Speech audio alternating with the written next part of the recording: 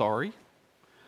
I hope everyone had a good Easter. I talked to some of you and, talked to you a little bit about what you did and the good things that you celebrated over the weekend and got to spend time with friends and family and doing things like that. An elementary school teacher talked with her class the Monday after Easter, okay, and was asking all her students about, what all they did, and she was, excited to ask them and excited to hear from them, and they were excited to tell her, we had a great time, we got lots of candy and colored lots of eggs, and everybody was excited except for one little boy, Jimmy, and he was just obviously depressed.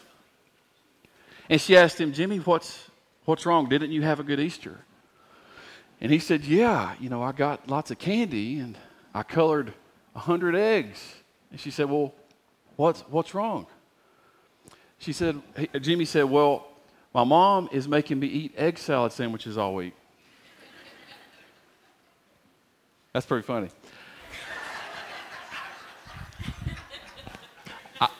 Egg salad is one of my food groups, okay? So if you got leftover eggs, as long as they're refrigerated, I'll take them. All right, so after Easter, now what? The biggest day of the year for Christians, for us, we look forward to Easter, and then it's sort of like Christmas. You sort of, when it's over, you feel odd, don't you? Does life go back to normal for us? That's what I'm trying to ask you. And we should never let that happen. We should never let that take place in our lives. There should never be normalcy when we think about Easter. We're in a new series. We're going to be starting it today called Proclaim. And I just really felt led to go through this with us. What happened on Easter should be proclaimed continually and indefinitely. All right? Not once a year, not a couple of times a year, but indefinitely.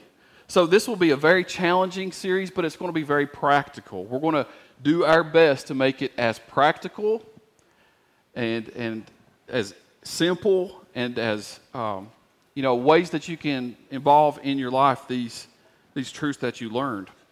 We're going to be focusing on ways to share our faith, to spread the gospel, the good news of Jesus Christ. And I really just want to start with this, and I really want you to write this down. This is the main thing for today, is our purpose is to proclaim the good news of Jesus Christ. It's our purpose. You wonder why you're here if you're still a Christian? You ever thought about that? I'm going to profess faith in Jesus Christ. You ever wonder why you're not taken up into heaven? Well, you're here for a reason. And that is to proclaim the good news of Jesus Christ. But let me tell you this, and you probably agree with me. Knowing that Christians are to share their faith doesn't surprise you, does it? Right? I mean, I'm not catching anybody off guard, am I? By telling you that you need to share your faith? Yeah, I mean, you probably already know that, but here's the thing. Most of us who call ourselves Christians don't share our faith. We don't share our faith like we should. As a matter of fact, a recent Barna study showed that only 5 to 10% of American Christians, okay, shared the gospel in the last year. Let me read that, the opposite of that, okay? That means 90% of Christians did not share their faith over the last year. Now that's remarkable. So it's not surprising that in the U.S., in America, Christianity is declining at a rate of a little over 1% per year. Okay?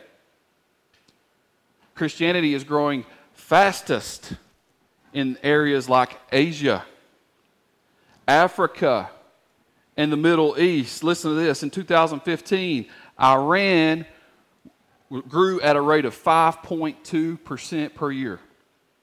Okay? Iran, where it's outlawed against the law to be a Christian. 5.2%. There are 500,000 Christians in Iran. That's amazing. China, Christianity is growing the fastest in China. The fastest. At a rate of 7% per year. Where again, it's illegal. They're closing down churches left and right. Listen to this. 67 million Christians in China. As a matter of fact, in 20 years, it's predicted that there will be just as many Christians in China that there are in America. It's growing, spreading fast. So what's going on? What's going on? Are we turning our backs on God in America? Are we doing that? Or could the problem be as simple as this? Most of us do not share the good news of Jesus Christ. Could it be that simple? The numbers say so. Well, why don't we do that? Why don't we share the gospel? We could be afraid. Some of us, many of us are not sure how to do that. We're not sure what to say to others, or we don't know a lot about Christianity, or we don't know a lot about the Bible, or we don't like confrontation. And a lot of us, many of us, most of us don't like rejection, do we? Those are all valid reasons that we don't share our faith. And we're going to be looking at those things over the next few weeks and how we can overcome those in order to fulfill our purpose, right? Because our purpose is to proclaim. For today, though, I'm going to make the case for us. Why should we? Right? Not why don't we, but why should we? I mean, this is our purpose. So in the rest of our time together, I want to show us why this is our purpose. First of all, it's not just good news, it's great news. Right? It's not just good news, it's great news.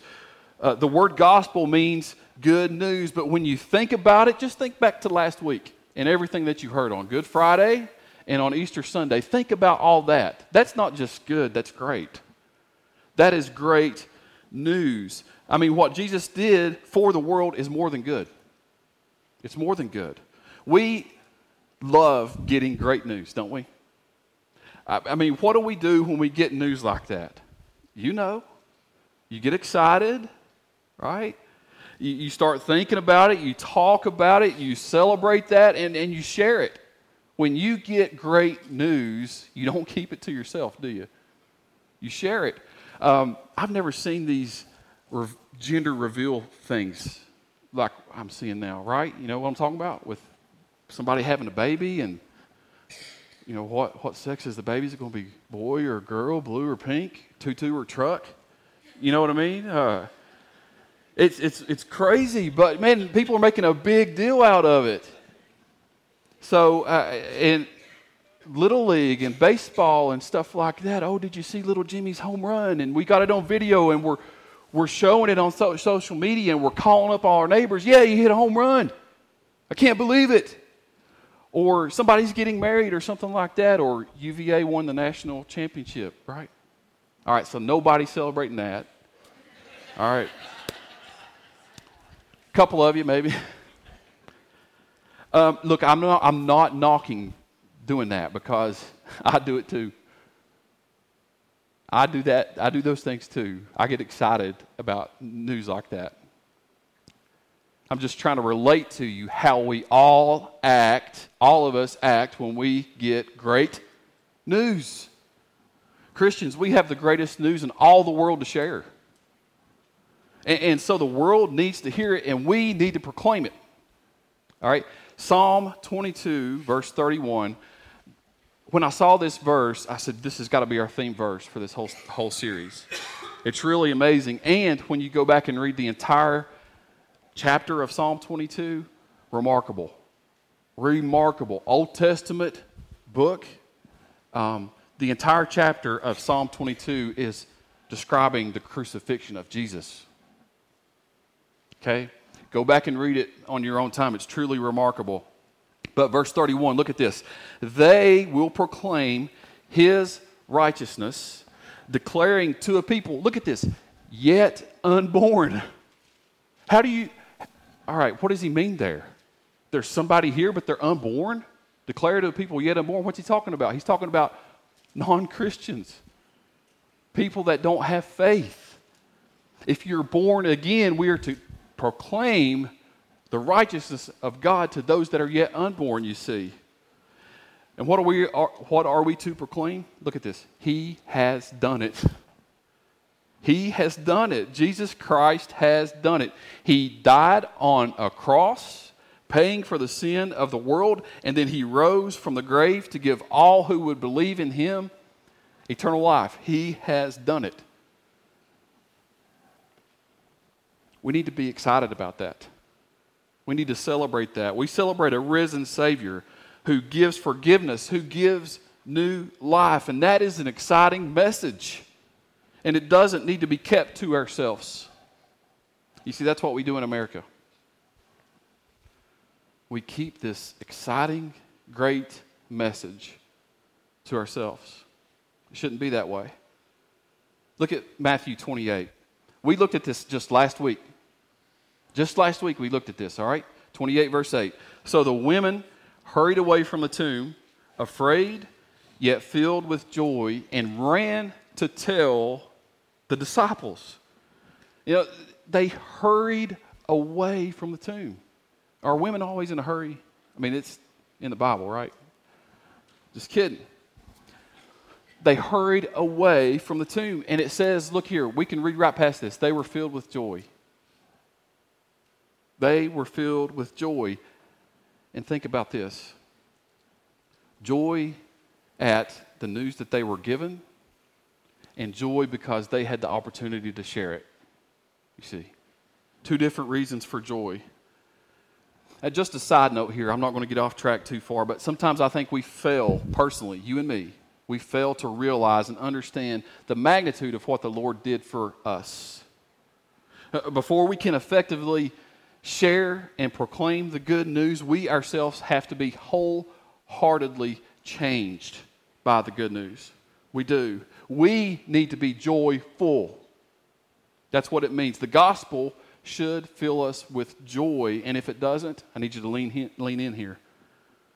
If it doesn't, if you're not joyful at the fact of the gospel of Jesus Christ, then there's a change that needs to take place in your life. We need to focus on getting back to being amazed by the grace, by the love, and the power of Jesus Christ.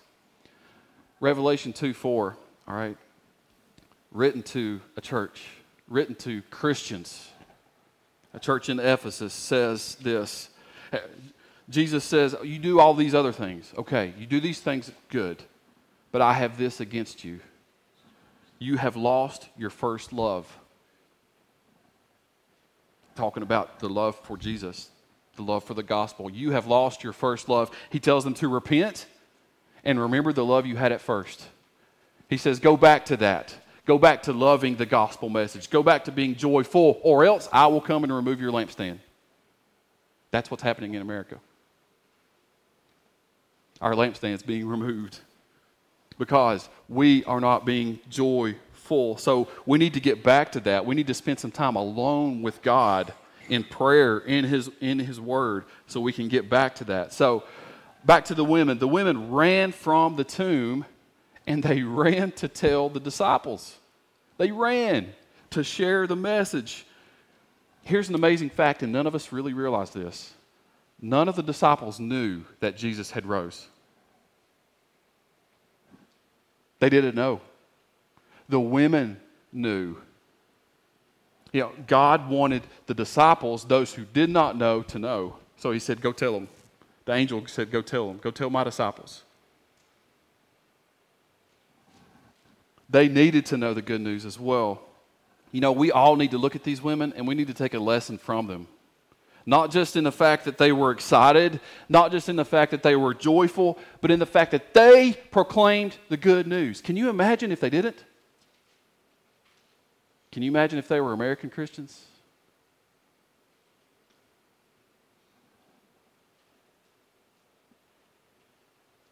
would the message have spread? Our purpose is to proclaim the good news of Jesus, the salvation, the forgiveness, the life that is found in Jesus. It's not just good, it's great. It's great news. Well, another reason that this is our purpose is because we are commanded to proclaim it. We are commanded to proclaim it. The Lord has commanded us to proclaim the good news. I want to look at two sections of Scripture here known as the Great Commission. I like to call them the Great Commandments, okay, because they are commands. Acts 1, verse 6. Then they gathered around him and asked him, Lord, are you at this time going to restore the kingdom to Israel? He said to them, it is not for you to know the times or dates the Father has set by his own authority. Okay, so this is post the gospel message, okay? They had received the good news from the women. And I want you to see the effects here. They had received the good news already, and they had seen and are listening to Jesus speaking. And now they were thinking, is it time yet? Are you going to kick Rome out at this point? Are you going to conquer the world and bring peace? Do we get to sit on our thrones now? Do we get to sit back and take it easy? Do we get to sit back and watch you work? It kind of sounds childish, don't it? I mean, our kids, man, I bet my kids asked me 1,000 questions yesterday. I couldn't keep up with it. When we're going to do this, Daddy, where are you going to take me here? Will you buy me this? Are we there yet? Are we there yet? Are we there yet? Over and over again. You know what I'm talking about. Next time they do that, just say yes. It's so funny because they get all confused and they look up and they'll stop asking you. Anyway, I'm experienced. I know. Anyway, the disciples were acting like that. They were acting like that. But that wasn't the Lord's plan. He said it's not for you to know, right? Not for you to know. But in the meantime, here's what you are to do, okay? He was about to give them a command, and he was about to give them their purpose. That's what I want you to see. Acts 1:8. But you will receive power when the Holy Spirit comes on you, and you will be my witnesses in Jerusalem and all of Judea and Samaria and to the ends of the earth. You see, here's the interesting thing. They were witnesses to Jesus Christ. He was talking to them. They were watching him. They were listening to him. They were witnesses of his life, his words, his love, his miracles, his sacrifice, his death, his resurrection. And now they were commanded to continue to be witnesses. Will be is a phrase that's future progressive, which means it's continuous. You are my witnesses, and you will continue to be my witnesses.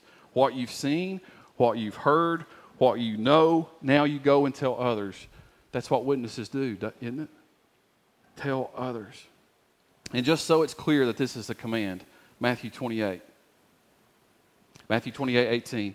Then Jesus came and said to them, all authority, right? Not just most authority, a little bit, some, all authority in heaven and on earth. Jesus is saying to these Jews that I am God.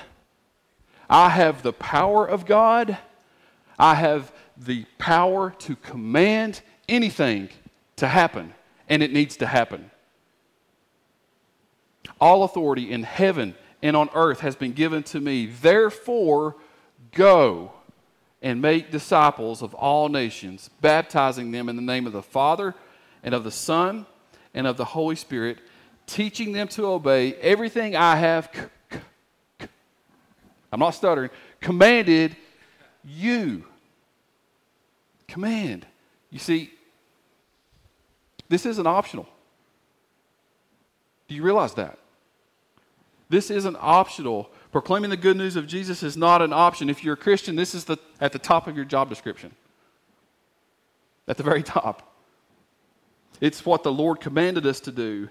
It's what God wants us to do, and it is our purpose. It's your purpose that you're breathing right now, is to proclaim the good news. Well, the next reason that we are to proclaim is this. The work is great. The work is great. Now, I want to share some verses from Matthew with you. Jesus himself showed us the importance of sharing the good news and how great the work was then, still is now. Matthew 9:35. Jesus went through a couple of the towns and villages.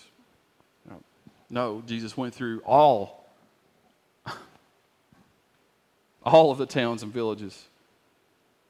It's truly remarkable. Teaching in their synagogues, dozens, if not more, little towns and little villages all around the Sea of Galilee, all up around Capernaum. Jesus went to all of them. Where have you been to share the good news?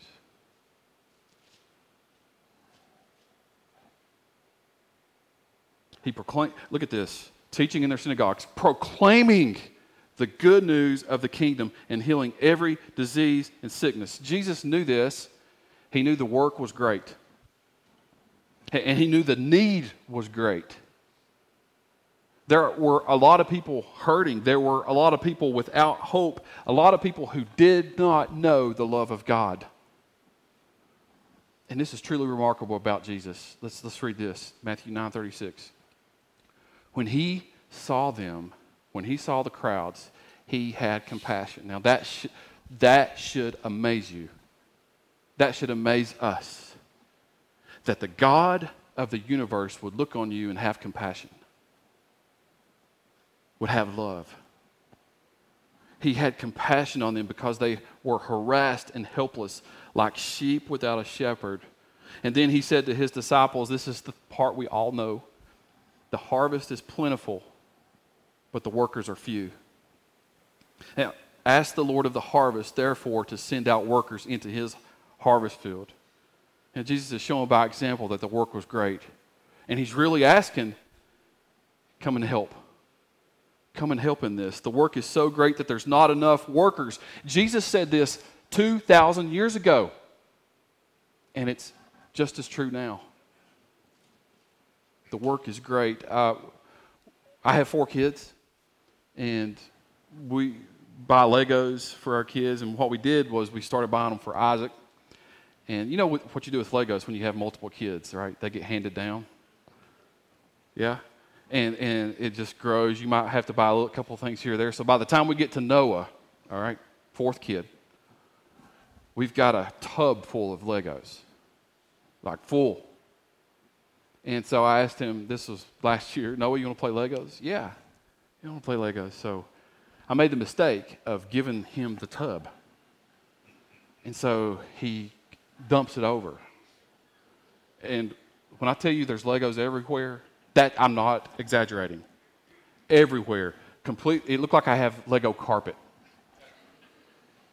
Legos to the corner, underneath the couch, underneath the chair, and I'm mad. I mean, I'm frustrated at this point. And so I did what every good parent would do. I said, Noah, pick these up. Every last one. And he knew he was in trouble, so he did. And you know how he started picking them up?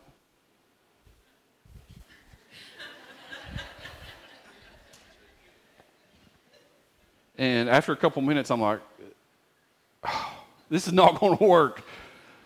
So I got down on my hands and my knees, and I started doing it. Well, after about 2 minutes of that, I'm like, we're not getting anywhere with this. We're going to be here all day. And so I started yelling for Callie, come help. And so, you know, by the end of the day, I mean, we've got them all picked up, but it took several of us doing it to make a dent in it. There are 7.5 billion people in the world. That's a lot. 2 billion claim to be Christian. I say claim to be because that's what I mean. We know a lot less than that actually are. 5 billion people that don't know Christ. The work is great. You have friends. You have family members. You have neighbors. You have coworkers. You have employees. You have patients. You have students. who need to hear the good news. We've got work to do. The work is too great for us not to share our faith. You see? Well, the final reason that our purpose is to proclaim the good news is this. The stakes are high. The stakes are high. Now I'm about finished, so I really want you to listen to this last section. Matthew 9:37. We've already read this. We just read it, but I want you to focus on one thing here. The harvest is plentiful, but the workers are few. Now, we're in a agricultural area. You know there's a beginning to the harvest, and you know there's an end, don't you? Are you following me? There's only a certain amount of time that you can actually harvest, and then it's over. The harvest begins and ends. And then, whatever fruit is left on the tree, whatever grass is left in the field, whatever crop is left out there, if it's not brought in, it dies. It dies. What are the stakes? Well, just let me talk to Christians first. Or let me address that first. Well, the Lord is returning. The Lord of the harvest is returning if you don't die before then. Either way, you're going to stand before the Lord of the harvest.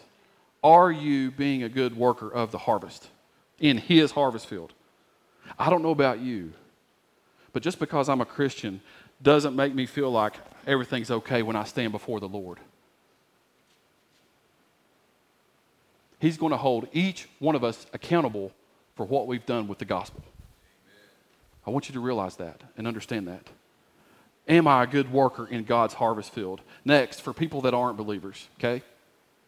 There is an end to the harvest. One day, you will stand before the Lord. And the Bible tells us that those who don't have a relationship with Jesus Christ are sent away to spend eternity away from God. I believe hell is a real place. A lot of people don't talk about that anymore. I believe it's a real place. And from a biblical perspective, if you believe in heaven, you better believe in hell. Because both are in there. And guess who talks about both? Jesus. The Bible tells us, listen, the Bible tells us that God doesn't want anyone to perish, but all to have eternal life. That's what the Bible teaches us. And the stakes are high. I cannot think about it with me, just for a second. Do you carry with you, in your mind, in your heart, a more important message than that?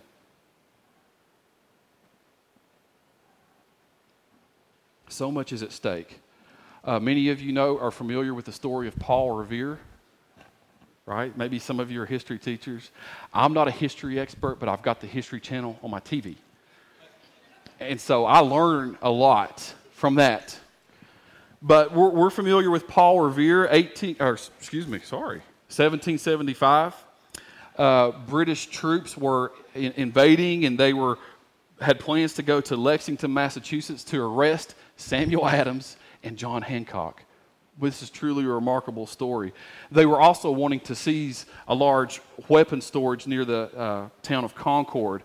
So Paul Revere from Boston got word of this, and he rode on horseback in the middle of the night, ran to Lexington to warn Adams and Hancock.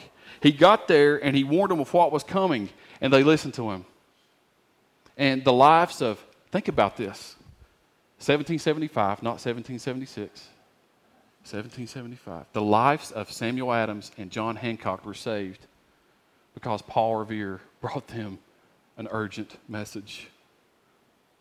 Now, we're familiar with that story. But what we may not be familiar with is a guy named William Dawes. Dawes was sent out at the same time Revere was. Nobody hears about him or reads about him because Revere showed up first. 30 minutes after Revere showed up to where Hancock and Adams were staying, Dawes comes in with the same exact message. That's truly remarkable. They realized that this message was so important that they needed to go out and tell more people. So after the infamous riot and after the infamous, the British are coming, we hear about all that. Guess what they did? They went out again later.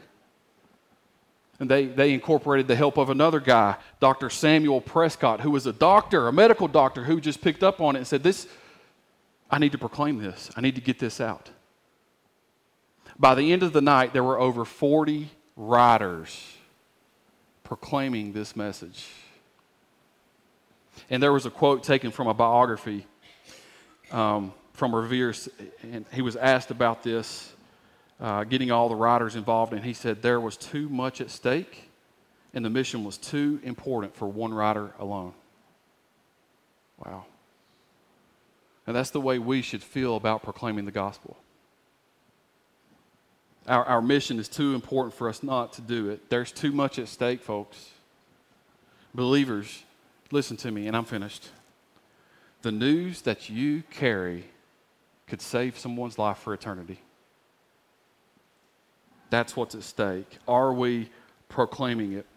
As we wrap up today, here's the goal for this morning is simply this. Understand and realize that this is our purpose.